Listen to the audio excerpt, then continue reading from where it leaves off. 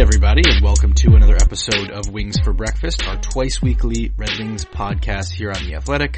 I'm Max Bultman. With me, as always, is Prashant Iyer. And it turns out the scientists knew what they were talking about. Yeah, I mean, I was gone for a week from the podcast, and I come back and you have canceled sports, Max, so I'm not really sure how I feel about that. Well, it wasn't just me canceling sports, it was everybody. Every major league has been canceled, except for, I believe, in Russia, there's still some hockey being played right now. The NBA, obviously, I think it was the night that we recorded the last episode. So after we recorded, before we published, the NBA canceled, and then the next day, obviously, the NHL followed. So I'm sure it was very weird for some people listening to our most recent episode as Chris and I talked on with the blissful ignorance of two people still thinking they had stuff to write about for the foreseeable future, whereas now it is going to be very interesting times. Obviously, we'll still keep you guys covered with plenty of content, plenty of coverage here on The Athletic. I think there's still a ton to talk about with the Red Wings, with every other sport. This is going to be a global situation, and we will get to some of that today, but I do think, considering we should probably start off with quite a bit of kind of coronavirus, COVID-19 talk about the impacts that we are seeing around the human world, around the sports world and everything, and there is not a better person I can think of to lead us into that than you, Prashant.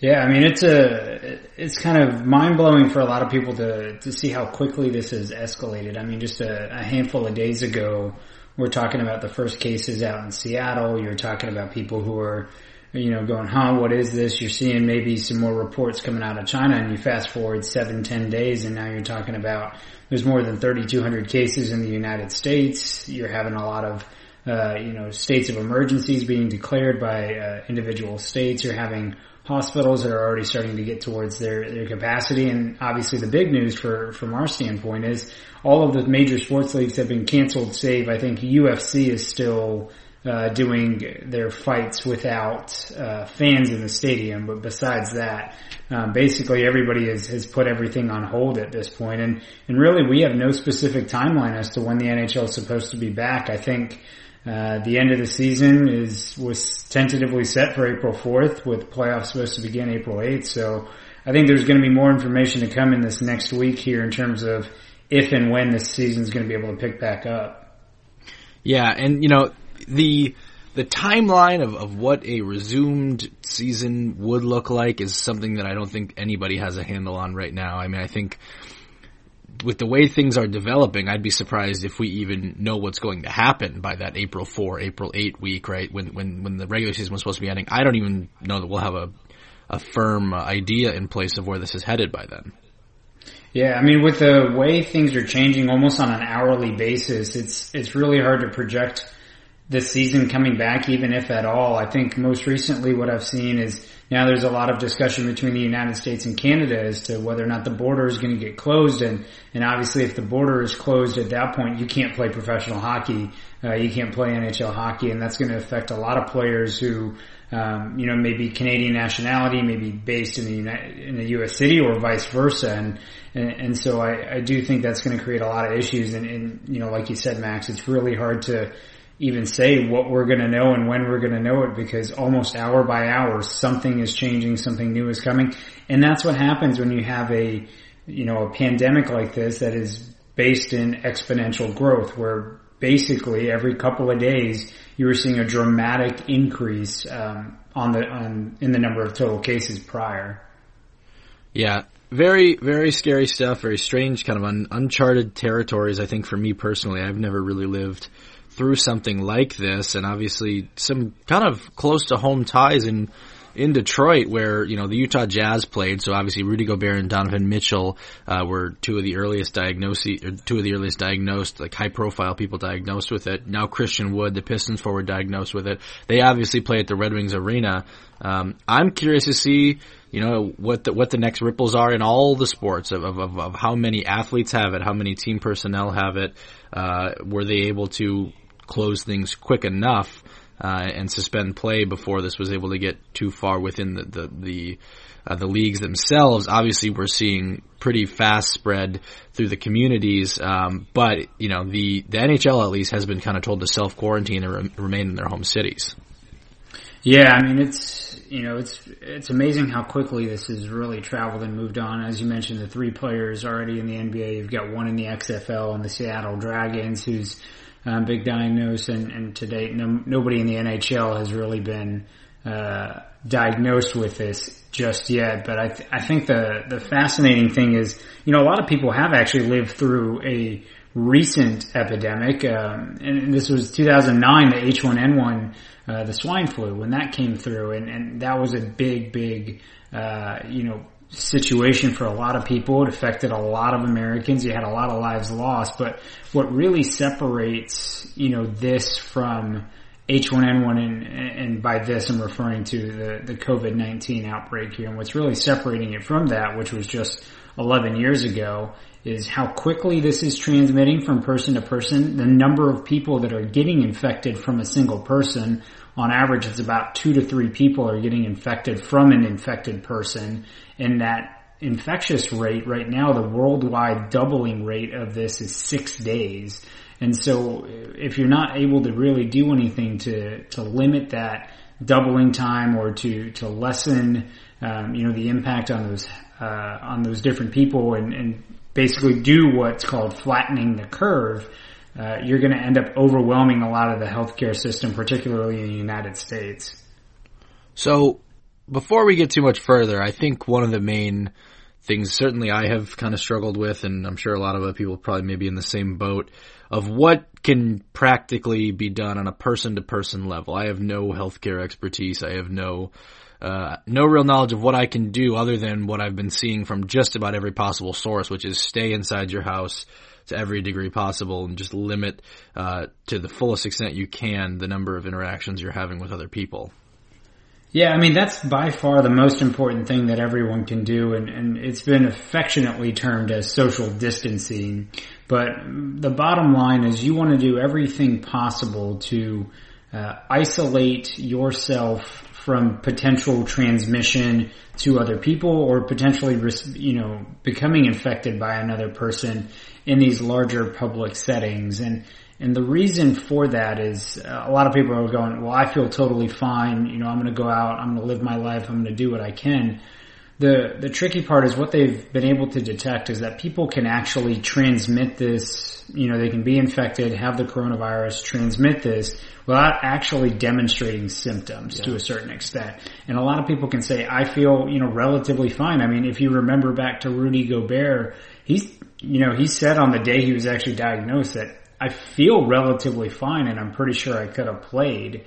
And so that's the thing is Gobert, the day it was announced that he was diagnosed, it's clear that he was probably able to infect Christian Wood prior to that. And Gobert actually played that game. And so that kind of gives you some, insight in that people who are in this age bracket of maybe 20 to 35, these are the people that aren't really getting hit from a really symptomatic standpoint, but they're just as likely to be able to transmit this when they're not feeling well. And so it's vitally important for everyone, the people who are immunosuppressed, who don't really have the immune system to fight this off, the people that are elderly. Even the best estimates that we've seen for people over the age of 80, the mortality is still 8 to 9% for those patients that get infected. And so it is extremely important to just do what you can to isolate yourself, from other people, from being a vector, or potentially, again, becoming infected yourself and having to deal with the complications. And again, it's not an ideal situation.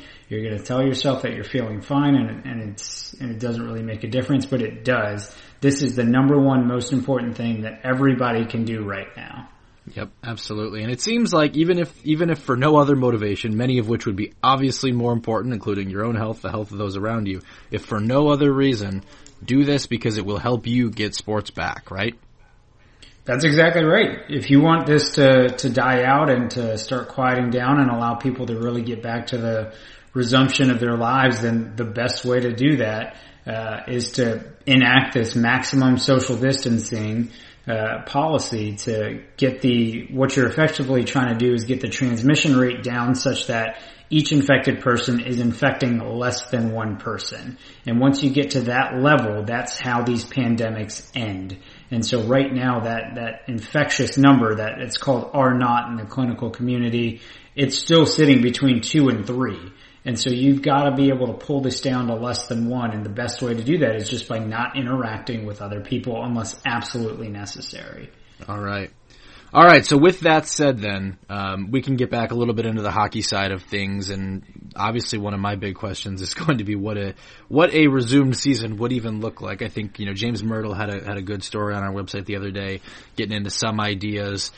To me, I have a hard time though thinking that one of the ideas floated was maybe some play-in games to handle the problems posed by potentially ending a regular season early. To me, if the league is already going to be strapped for time, it does seem hard to believe that, based on a conversation, I was having a conversation with a buddy today and he made this point, if you're strapped for time, how are you going to add more to the playoff hunt?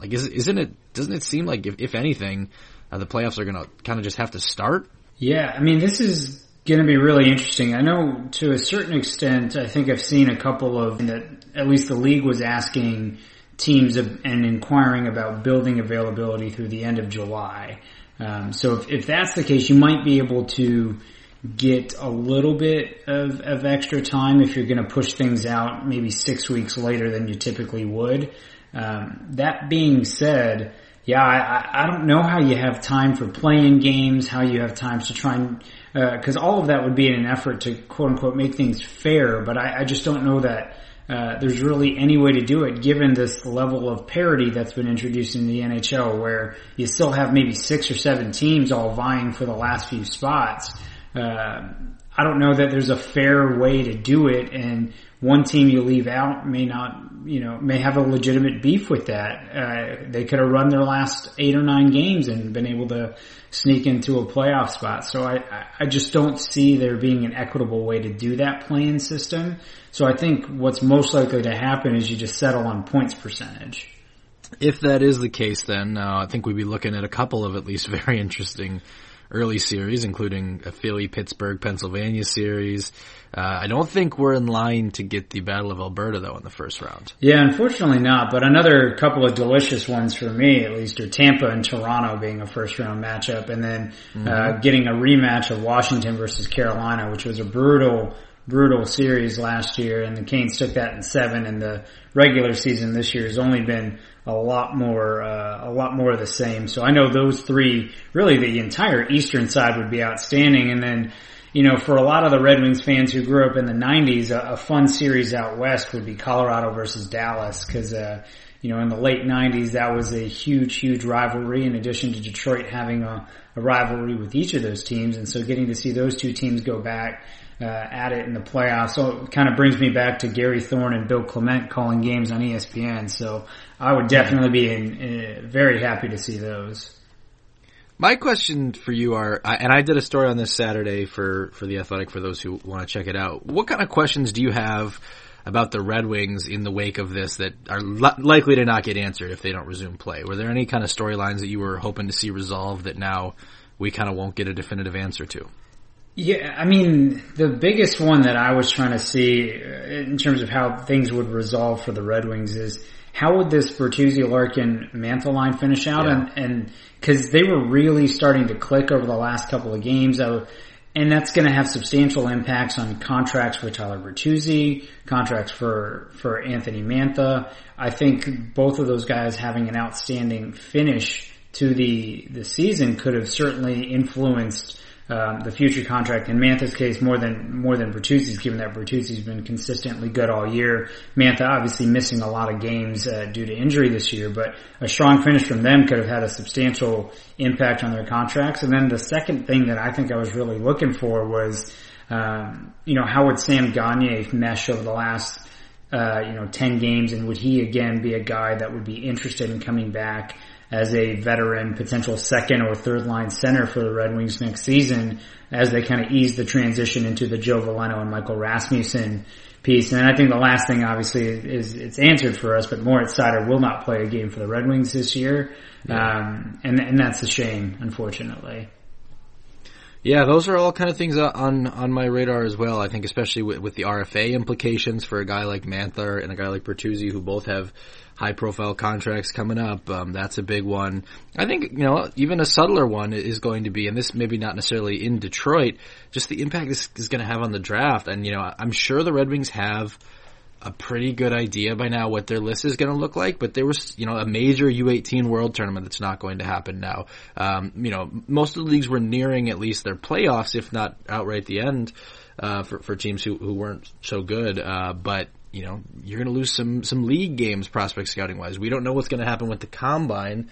It's kind of hard to see a world where the Combine exists in its current form though, right? Like, those are all kind of, big losses for preparing for a draft. Yeah, I mean, the Combine, oftentimes you'll have the one-on-one interviews with players, and teams may not have that ability to do that, and that's going to be a huge shame, because last year, I think, a lot of information really came out about Yzerman's interview with a lot of different players, and then particularly, how much he enjoyed interviewing Moritz Seider at the time, and that may have ultimately sealed the deal on the Wings taking Seider there. And so, right or wrong, whether or not one of those events should have that much influence is a different story. That being said, this is all still pieces of information that teams have relied on for years to construct their draft list, and a lot of that is getting chopped away.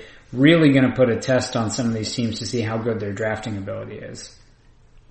Yeah, it'll be interesting, and I'm curious if we've talked in the past about how international tournaments can tend to almost take on sometimes too much sway in decision making. I'm curious what the effect of not even having this international tournament will have on things. Yeah, I mean, that's the thing, is you may almost save some teams from themselves. You may save the team from jumping on a guy who maybe comes through and has a solid U18 tournament and buys himself an extra 15 spots in the draft. I think that's always a big concern for me with teams when they put a little too much weight onto those international tournaments, and so not having it at all may actually save some teams from themselves and force them to rely a little bit more on the results from the junior leagues.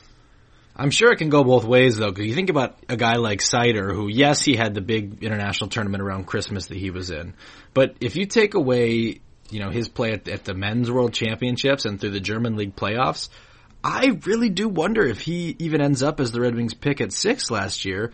Is there a player similar to that? I mean, maybe it doesn't affect the Red Wings because it seems like they're going to be picking so high this year that it may not matter for that kind of player, but is there a player who maybe would have been at the back of the first round or in the middle of the first round who now slides back as a result of not having that showcase opportunity? Yeah, I mean, certainly I think that's the case. And then, we've talked about this at length with a lot of Sweden's players this year. There's obviously a couple of guys that have been highlighted in Alexander Holt and Lucas Raymond, but there's a lot of other talented players over in Sweden right now who may not get that same exposure and the ability to demonstrate that. One guy who I think is uniquely impacted from this is actually Yaroslav Askarov.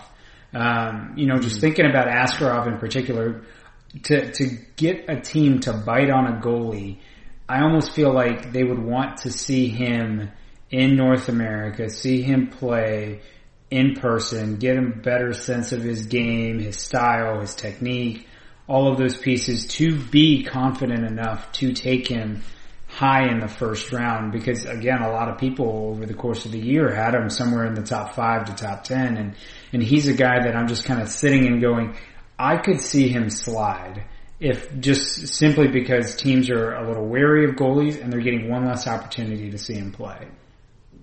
Yeah. Yep. Well, very interesting. Uncharted territory. I'm very curious to see how all this plays out. I think it's interesting too that Chris Draper has this situation in his first year as director of amateur scouting, pretty much thrown into the fire here. Yeah, welcome to the big leagues, Chris. Here's your first year. You're going to have to deal with it where you get 20% less information than everybody before you. But at least, presumably they're dealing with similar levels of information to everyone else around. Like, there shouldn't be too many teams who are dealing with dramatically more or less information. I do think, isn't Chris Draper's son in this draft class Keenan? It looks like, I think he's next year. Okay. I think he's next season. Just taking a quick peek through Elite Prospects here. I think they're listing him as 2021 eligible. All right. So that said, what do we think? Which prospects do we think are most impacted by this? I mean, I'm sure Seider, as a candidate who could have gone up to Detroit, obviously a big one. I wonder, are there guys who you would have been particularly interested to see in their maybe junior league playoffs or their men's league playoffs, not men's league, senior league in Europe? Are there guys over in at colleges that you would have been particularly interested to see potentially at an NCAA tournament? Anybody who you think this affects disproportionately? Yeah, I think the one guy that jumps to mind for me for the Red Wings is Keith Petruzzelli. I think you and I have talked about him. So he's a big goaltender, having an outstanding year in the NCAA this year. He's a guy who I could have seen had Grand Rapids made the playoffs and maybe Petruzzelli signs his ELC or entry-level contract with the Wings. He may have been able to jump up to Grand Rapids given their goaltending struggles, given Philip Larson's struggles, and actually been able to play a couple of games up there. So I think he's a guy who maybe loses that opportunity to jump up early. So he's one guy that I've kind of pinned as maybe uniquely affected by this, and whether or not he actually stays the whole year in Grand Rapids next year will be a different story. I think you still need to figure out what he's going to do with his contract situation and what the Wings are going to do with Philip Larson and his development, given that he's gone up and down to the ECHL and then back up to the AHL. So I think he's one guy that, I think definitely was affected by this. For me, it's Albert Johansson in the SHL. He's a guy who, obviously, was a second-round pick by the Red Wings last year. He has really heated up lately. He's got 5 points in his last 4 games, which still only gives him 13 on the season, but especially when you consider how much of his production has come recently, that seems to kind of suggest hitting a stride. Farstad is a second-place team in the SHL. They could have been in for quite a playoff run, potentially. That's a guy who I would have really liked to follow down the stretch here. Yeah, I mean, he's a guy that, again, when the Wings took him, kind of on the smaller side from a defenseman standpoint, but real good of a skater, and I think he's had a relatively successful year this year, and again, like you mentioned, heating up. He's a guy that you're trying to say, okay, as he's heating up, if he has a really strong playoffs, like, do I consider bringing him over next year? Do I let him stay? What's my decision? And again, you lose some data points here when you come in to evaluate a guy like him, and you ultimately may end up erring on the side of leaving him in Sweden a little bit longer as opposed to bringing him over simply because you didn't get to see as much as you wanted to. Just want to take a quick break, real quick, to talk about the Black Tux. The Black Tux believes every groom deserves a better experience when it comes to finding formal wear, a suit or tuxedo, for their big day. Did you know the Black Tux was actually started by 2 guys who had one of the worst tuxedo fittings you could imagine? Turns out they aren't alone in this frustration. Just listen to these 1-star reviews from competitor tux shops that shall not be named. Go elsewhere. This place is pretty terrible, unless dressing like your grandpa for Halloween. We felt weird buying a suit from somebody so unhappy. We were afraid his bad vibes might follow us to our wedding day, so we left. What I love about the Black Tux is they have an easy online ordering process that brings your suit or tuxedo straight to you. Just pick a style at theblacktux.com and request a free home try-on so you can feel the fit and quality before you commit. And if online isn't your style, the Black Tux has showrooms all over the country where you can find your fit and plan your look. From there, they'll ship your order 2 weeks before your wedding so you can check it one last time. Talk about commitment. Whether you're buying your outfit or looking to rent, you won't find a formal wear experience or designs like the ones you'll find at the Black Tux. If you want your wedding to be remembered for the right reasons, order your suit or tuxedo at theblacktux.com and enjoy 10% off with code WINGS. That's theblacktux.com, code WINGS, for 10% off your purchase. The Black Tux. Formal wear for the moment. All right, should we get to the questions? Yeah, let's do it. Okay. James Edwards asks, if you had to be quarantined with one player, past or present, who would it be and why? Oh man, I think it's gotta be one of the guys who was always pulling pranks in the Red Wings locker rooms back in like the 90s and early 2000s. And I think it'd be Thomas Holmstrom, because he was such a funny guy. Whenever they would go behind the scenes with the cameras and kind of look at some of the different pranks that were happening in there with him and Draper and McCarty and Malty and all those guys, he just seems like he'd be a blast to hang around. Plus, the dude is built like a tank, so like if I do have to run through any walls or kind of, go back to the grocery store and knock somebody over, I think he's the guy that I'd want to have with me. Will you want to be pranked constantly for like a 2 to 3 to 4 No. 2 Like, month, I would have quarantine? a great time doing it back and forth with him. Like if he got me and I got him back, you got to pass the time. Like there's only so much you can do inside your house. It's true. Before you've just got to resort to like crazy shenanigans. I don't know who this is necessarily, but like, give me the guy who can cook the best. That's my answer. That's fair enough. I don't know that I've ever seen any of the behind the scenes stuff talking about cooking with any of the rings, but I guess I would probably have to say Nick Lindstrom is perfect at everything, so he's probably the guy that I'd say fits your mold. That's a good one. Are there any what's like a, There's not really been any like great like Italian Red Wings or anything, has there? Because then they could cook obviously the pasta meals are going to be very popular in a quarantine situation. Yeah, you can make it all from scratch. I don't know. Yeah, I don't know. All right. Well, that's something to think on a little bit. Eamon O'Flynn asks, what contracts should Yzerman target this offseason? And what should he ask for in order to take them? This is a topic we've obviously gotten at a number of times, but any new names, any names that you want to re-up, anything like that? No, I mean, I think we've talked about a handful of them. The big one that I had been thrown around was David Backes, but obviously he was moved at the trade deadline, so that's a little bit tougher to now execute given the price that he's already moved for once. I think a team that I would really be looking at, poaching players from or poaching contracts from is St. Louis, because again, St. Louis is going to be strapped to the cap, and again, if the season does end up canceled, you can expect those cap projections for next year to be significantly downgraded, and so they're a team that may hurt substantially from that. And with that being said, if you look at their roster, they're going to have Alex Pietrangelo up at the end of the season. He's unlikely to be back simply because they're not going to be able to re-sign him. They're going to have to sign Sammy Blais, who's again going to be a good restricted free agent. He'll get a little bit of a pay increase. You're talking about how you're going to replace some of your defense with Bouwmeester probably not being able to return. You're going to have to pay Vince Dunn as a restricted free agent. So if I'm looking at St. Louis, there's a handful of guys that you want to think about taking off of their hands if they're willing to move them. David Perron is a guy who, again, it'd be a huge ask of Perron from the Blues standpoint to say, do you want to move? Because he's got $4 million for the next 2 years, and he's obviously been a huge piece of St. Louis for a long time. Tyler Bozak is under contract next season at $5 million. He's a guy. Jaden Schwartz at $5.35 million, and then even Alex Steen at $5.75 million. Although again, Steen's another guy who's been a part of the Blues for such a long period of time. I have a hard time seeing him move, but those are the guys you want to be asking St. Louis about, particularly if they're trying to stay in their cup window and keep their captain Alex Pietrangelo. Obviously, I've talked a number of times about Kyle Turris. I'd also say Louis Eriksson seems like a guy who makes some sense. Vancouver obviously does not exactly have the pick assets that I think you'd probably want a team that you were trading with to have. But he's got a couple more years at $6 million. He's not going to bring much to your lineup is the downside. Whereas I think a guy like Turris actually brings something to your lineup for the next couple of years. Obviously that's a longer contract.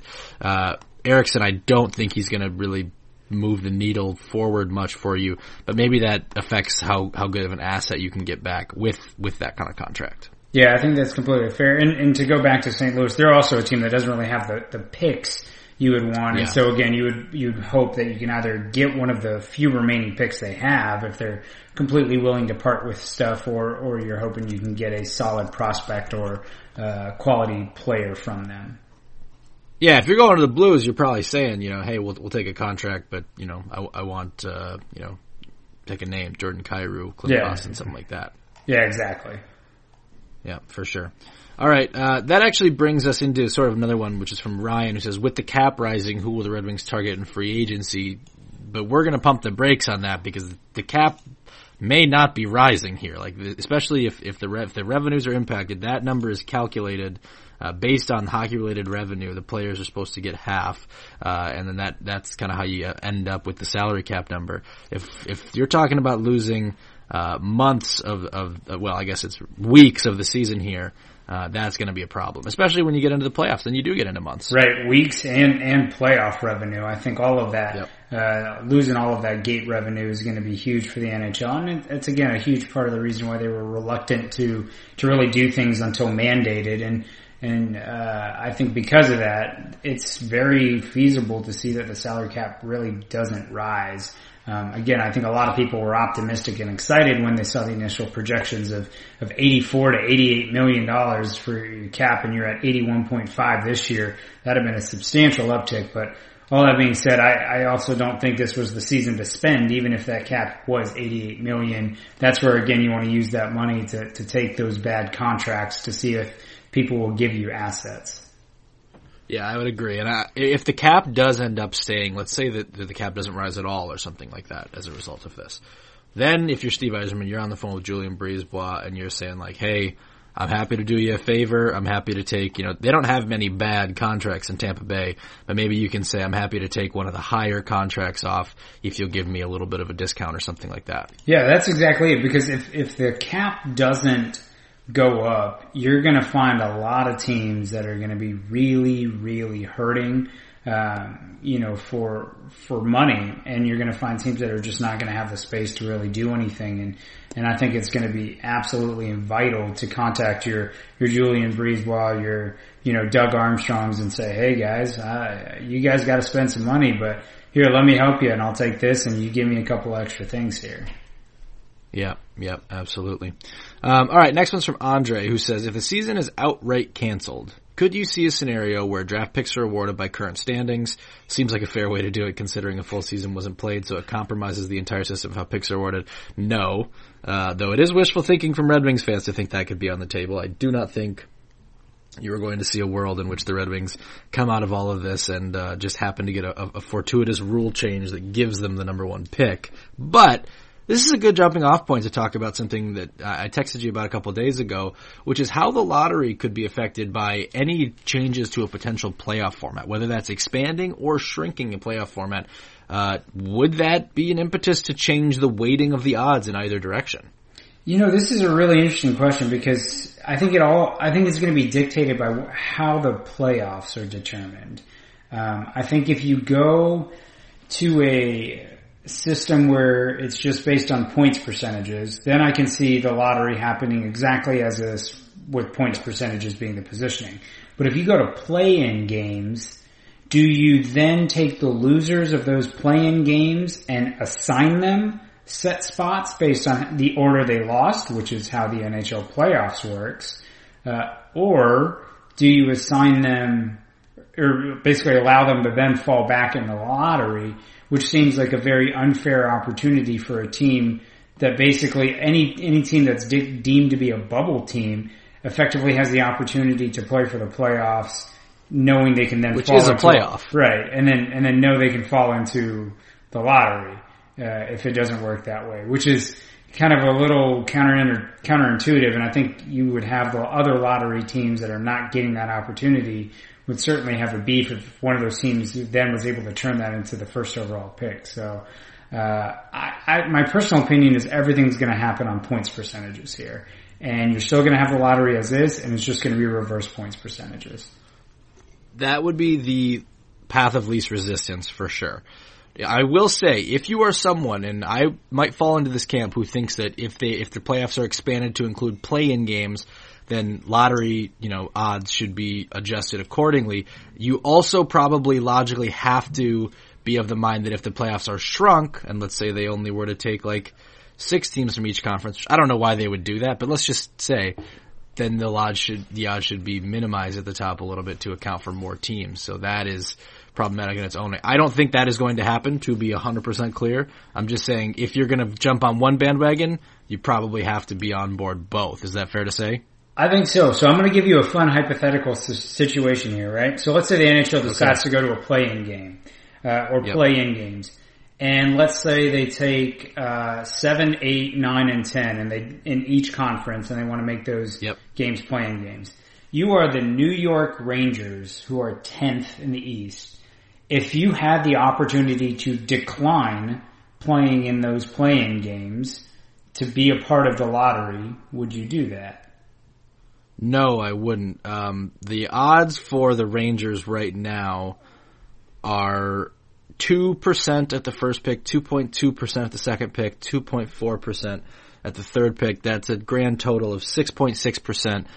If I'm the Rangers, I like my odds better of winning a playoff series. I might even like my odds better of winning 2 playoff series than of getting a top 3 pick. That's interesting because, if you're the Rangers and you end up sneaking in, and let's say you get in at 7 and you play Tampa in the first round, do they have a better than 6% chance to beat Tampa and then going through the Atlantic Absolutely. having to beat Boston? I don't know.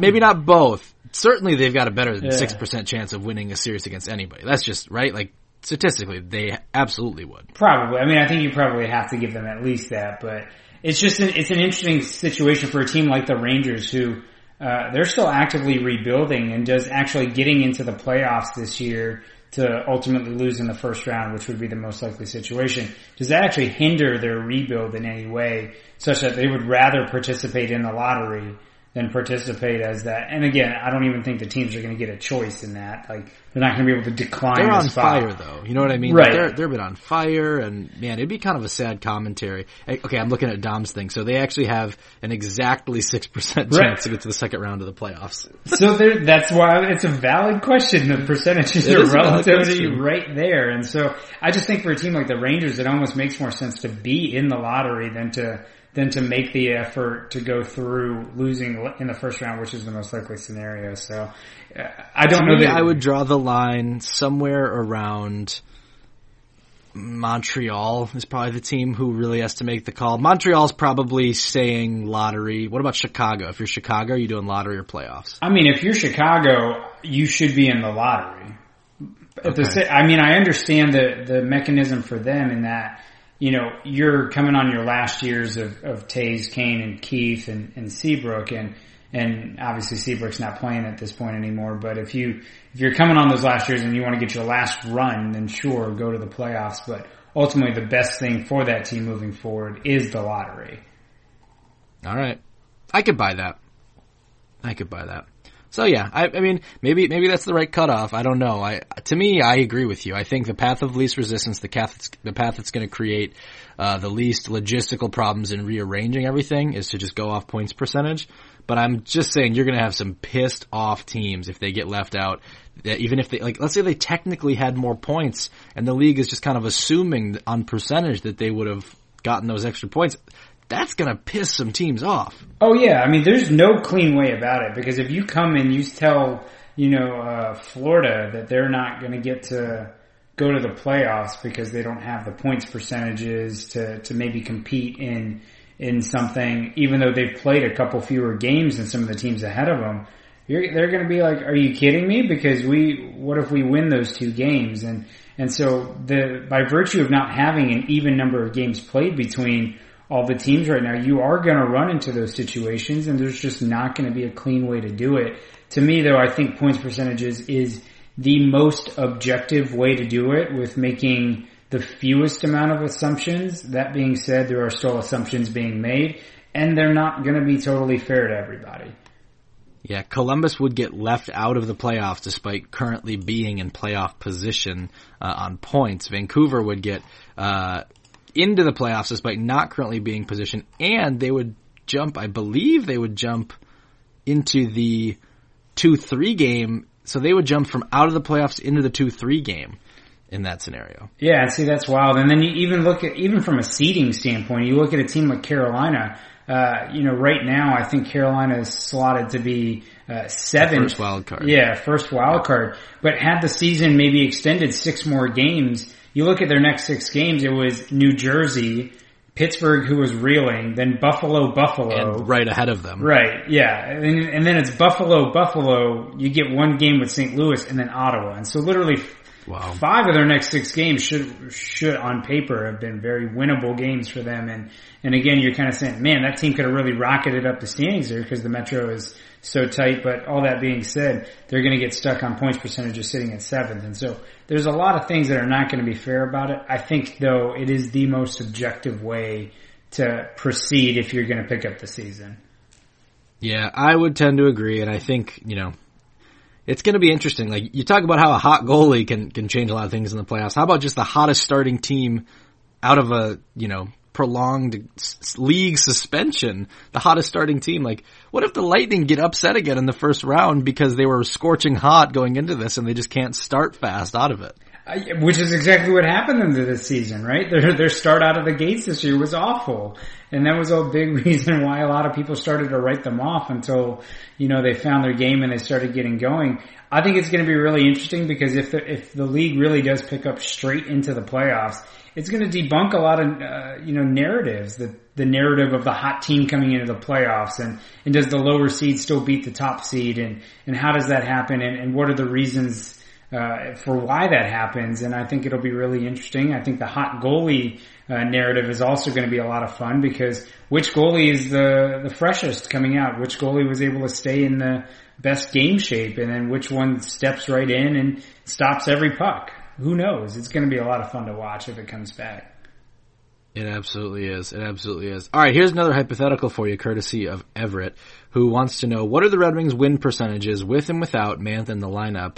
And he wants us to debate how many more games we think the Red Wings would have won had he not missed any time due to injury. You did that research before we got on the show.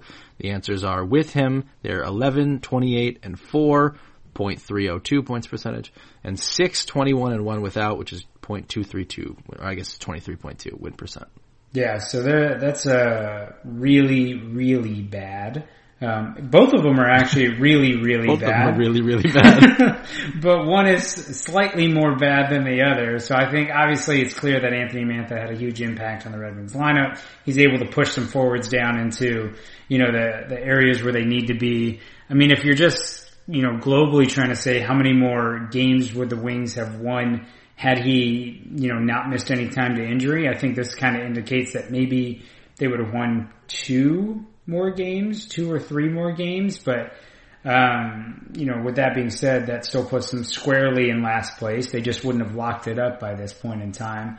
And so I think it goes to show you that this was a team that just, again, didn't have the talent globally. And even one player as valuable as Anthony Mantha really only moves that needle by a couple of wins. And so I don't see it personally where they're even any closer to not being in dead last. Yeah, he might be the difference, though, between historically bad and just forgettably bad, right? I mean, they're not forgettably, but they might not have been on the record pace if he was in the lineup the whole time, would they have? I think they would have been right on the pace, so just doing the math real quick, if you were to take and Mantha and put him in the lineup for all the games, if the Wings win, I think 13 of the games, 13 out of 43 games, that ends up being right around that 302 points percentage. So, right. I just don't see it where I think all you're really saying is they may be ahead of Colorado in 2016, 2017. But I still think you're talking, I still think you're talking about them as one of the worst teams all the time. They may just finish, tied with the 14-15 Sabres, but right ahead of the 16-17 Avs. And so maybe they just get lumped in that group. It is one of the funny things is that this may not technically go down as the worst season of the salary cap era on the same technicality that the lockout era Panthers, right? Which, by points percentage, obviously they weren't. By points percentage, the Red Wings would be, but no one is going to use that as the benchmark, a point percentage in a 71 game season. This could get wiped from history, essentially. I know. Now you're going to have people having to quote stats saying in a full season, to basically erase how bad the Wings have been, which again, truth being told, we have no idea how the season would have finished. The Wings could have rattled off 10 consecutive wins. I'm just saying they could have finished with almost 60 points. All right. Chris Zadarozny asks, quarantine plans? What are your quarantine plans? Well, I have 0 quarantine plans because I still have to go to work. I still go to the hospital, so I'll be there on Monday. And basically my plan is I go to work until if and when I get, if I get sick, then I have to stay at home for 14 days. And if I do, then I'll probably have to fix things around our house. I just moved into a new house, and so now I have to unpack all the boxes and do all of the things here. And that's probably what would get done if I get told to stay home. Yeah. No, I know. I'll be home, and I work from home a lot anyway. So that's not too different. What's different is not going out very much and not going to the, stores much, if at all. Obviously, you're not going to be going to bars at a time like this. So that'll be interesting. Obviously no sports on TV, which I'm sure like many people listening, I kind of build my life around what games are on when and when I need to be home and when I need to be at rinks and when I want to watch a baseball game or whatever in the spring. That is going to be very different. I've got lots of time though, so if there are story ideas that I've ever told you I don't have time to do this or whatever, let me know. I don't know what kind of access we're going to have to the people that we all want to talk to, but I'm going to have a ton of time to mess around with different ideas and different kind of story possibilities. So DM me some ideas. You can tweet them to me, post them in an article comments, however you want to get in touch with me is fine. I will have some time if anybody has requests in that regard. I think that's going to do it for us today. Yeah, I think so. So I guess, Max, just to go on your story idea, you can then find out which Red Wings player is the best Italian cook, right? Maybe. How am I going to find... all right. There's your idea. I've sealed my fate. I said I had to do it. I got to do it. All right. We'll make it happen. All right. Thanks for listening, everybody, and we'll talk to you again in the middle of the week.